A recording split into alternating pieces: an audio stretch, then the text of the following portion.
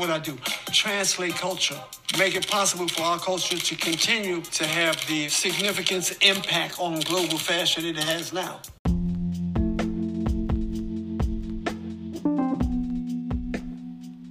Hello, everyone, and welcome back to You Have to Wear Something. Wow, 2023 is just about over, and I truly feel like, damn, that went so fast. Maybe it feels faster as you get older, but it has truly flown by, and I am way behind on these episodes, so sorry for the absence. There are a few reasons for my absence, mostly trying to do too much. And while my shop GU, JIYU, please go and take a lookie. I'm having 40% off right now. Shameless plug. My shop has been busier this year, which I'm grateful for. But also, like, when you have to pack up orders, it kind of, trumps me, running my mouth a little bit. But I wanted to hop on here before the year ended and also talk about other things that have made me pause. The main thing that made me take a pause when it came to podcasting was the war in Israel. And it's not one that can be easily glazed over or explained. I know the war is not here on American soil, but it does affect people who are here. America is made up of immigrants, as we all know, or maybe we don't know, but we are. And, I just wanted to take a pause. It's hard not to ignore all of the footage and critical thinking on social media about what is going on over there on the Gaza Strip. And I wanted to see how it progressed. I wanted to critically think about the responses to it from America and from different communities, Palestinian and Jewish alike. And it just felt weird to simply keep talking about the coolest trends or whatever of 2023 with war in the background. But this is also not a political show. And as a Black woman, I admittedly identify with colonized folks for obvious reasons. I don't know, pick up a history book if you're not sure how Black people connect to colonization. But I do discuss wardrobe in an anthropological way. And, as when I explained how to make America great again, it's not just any red cap, right? When you see that hat, it carries an agenda with emotion with it. And even though it's just a piece of clothing, it carries a lot. It says a lot. So, let's take a look back. Let's take a look back at 2007 to 2008. I remember a scarf trend on everyone's necks. Close your eyes. Think about it. MIA was peaking at this time. It seemed like all brands were selling mini versions of what I now understand to be a Keffiyeh. I think back then it was described as a Middle Eastern inspired scarf. But even Old Navy, was slanging Keffiyehs, in 2007, and they came in different colors and everyone had them and he gave no explanation, and as consumers in a capitalist country, we just buy what we like. We don't care where it's made. We're very much removed from the logistics and the supply chain. And we're like, it's a cool scarf. These days, everything needs an explanation. They call Gen Z the whistleblower generation, which makes sense since they grew up completely in the information age online. Like, I still remember a time before dial-up, running around the streets in Chicago, waiting for the street lights to come on. Like, I remember encyclopedias and dictionaries were the resource, libraries, books. But, as a generation overloaded with information, you can't help but use that information. But these days, the Keffiyeh scarf has become a Palestinian national symbol of resistance and solidarity. Historians trace the history of the Keffiyeh to nomadic Bedouin farmers in historic Palestine, who used the scarves as protection from the sun and the sand. Bedouins are pastorally nomadic Arab tribes who have historically inhabited the desert regions. So what is it? what is a keffiyeh? Typically, a keffiyeh is either black or white or red and white, featuring different patterns throughout and tassels on the edge. Are you getting the visual? I know I'm not doing video yet, but that's coming in 2024 if I find the time to get it together. I wish I had one here to show y'all, but I'm gonna work on the video portion, I promise. But get a visual: black, white, red, different patterns, tassels.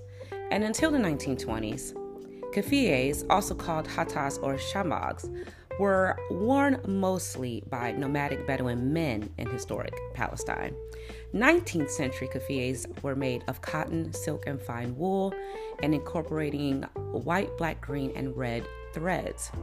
All people, whether men or women, wore headdresses in historic Palestine. Villagers and townspeople had different styles of headdress than those of the Bedouins. Bedouin men would fold the keffiyeh diagonally and secure it to their head using an akal or head rope. And I'm sure you've seen this on sheiks or members of the royal Saudi family. This is just very common in the Middle East.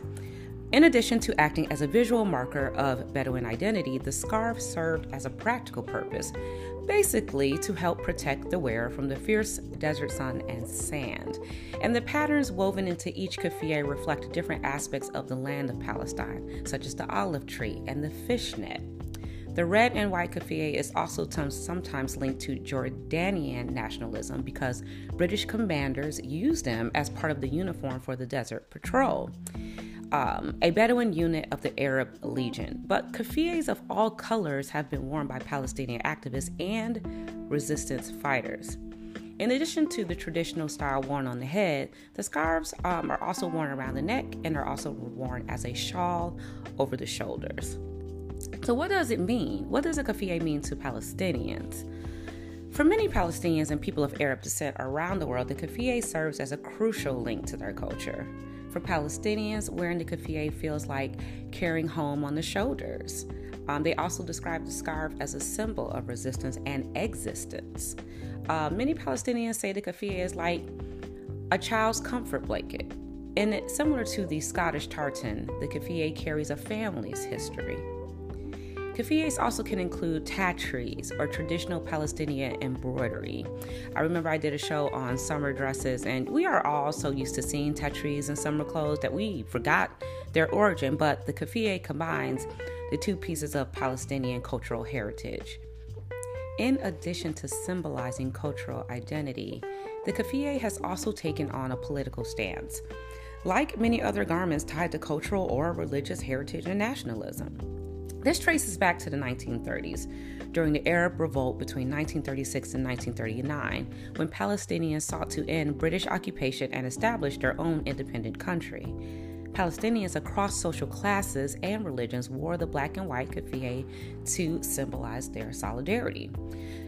During the 1960s, there was another resurgence in the keffiyeh as a political symbol, with the scarf worn by men and women. Yasser Arafat, who served for decades as the chairman of the Palestine Liberation Organization, was often pictured wearing the black and white keffiyeh, which further cemented the scarf as a symbol of the Palestinian national struggle.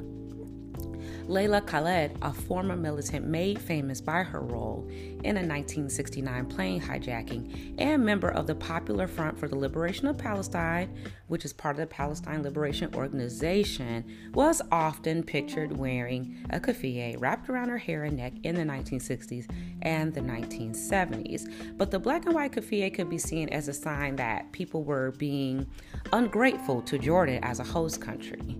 The scarf was seen as a symbol of defiance and pan-Arabism and could be controversial due to its ties to Palestinian identity.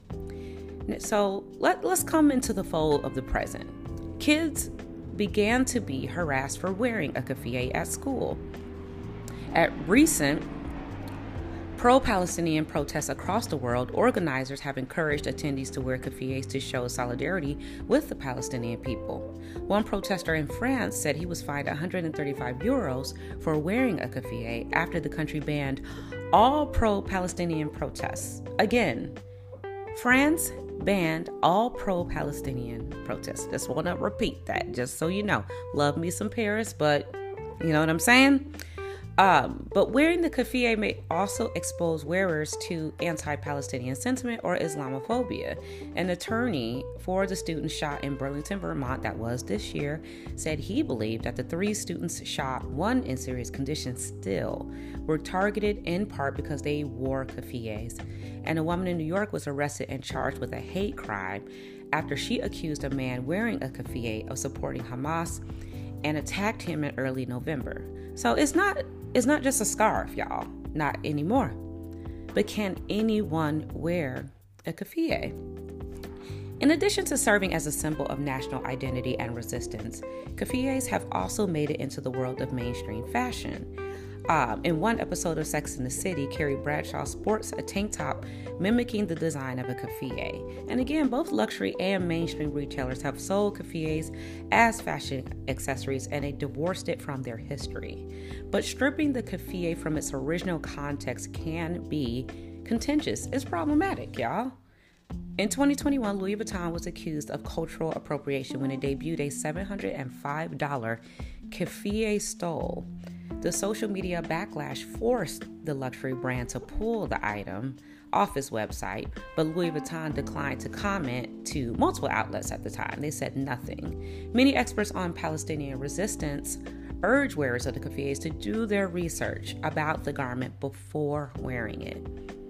Over the past 10 years, the keffiyeh has become appropriated by the fashion world without cultural attribution to its Palestinian origins. Cultural appropriation leads to cultural erasure, and it is important for those wearing the scarf to educate themselves on its meaning and history today. It symbolizes Palestinian solidarity, liberation, and freedom. While non-Palestinians should be careful when wearing the keffiyeh in the traditional style worn by Bedouins, in general, non-Palestinians wearing the garment can show solidarity by wearing this. So let's see if this symbolism remains over time. Think about what you wear. Think about the meaning. Think about where it comes from. Now, we're going to go over 2023 and all of the fashion do's, don'ts, wins, and losses on another show. But until next time, thank you for listening. And by all means, keep the peace.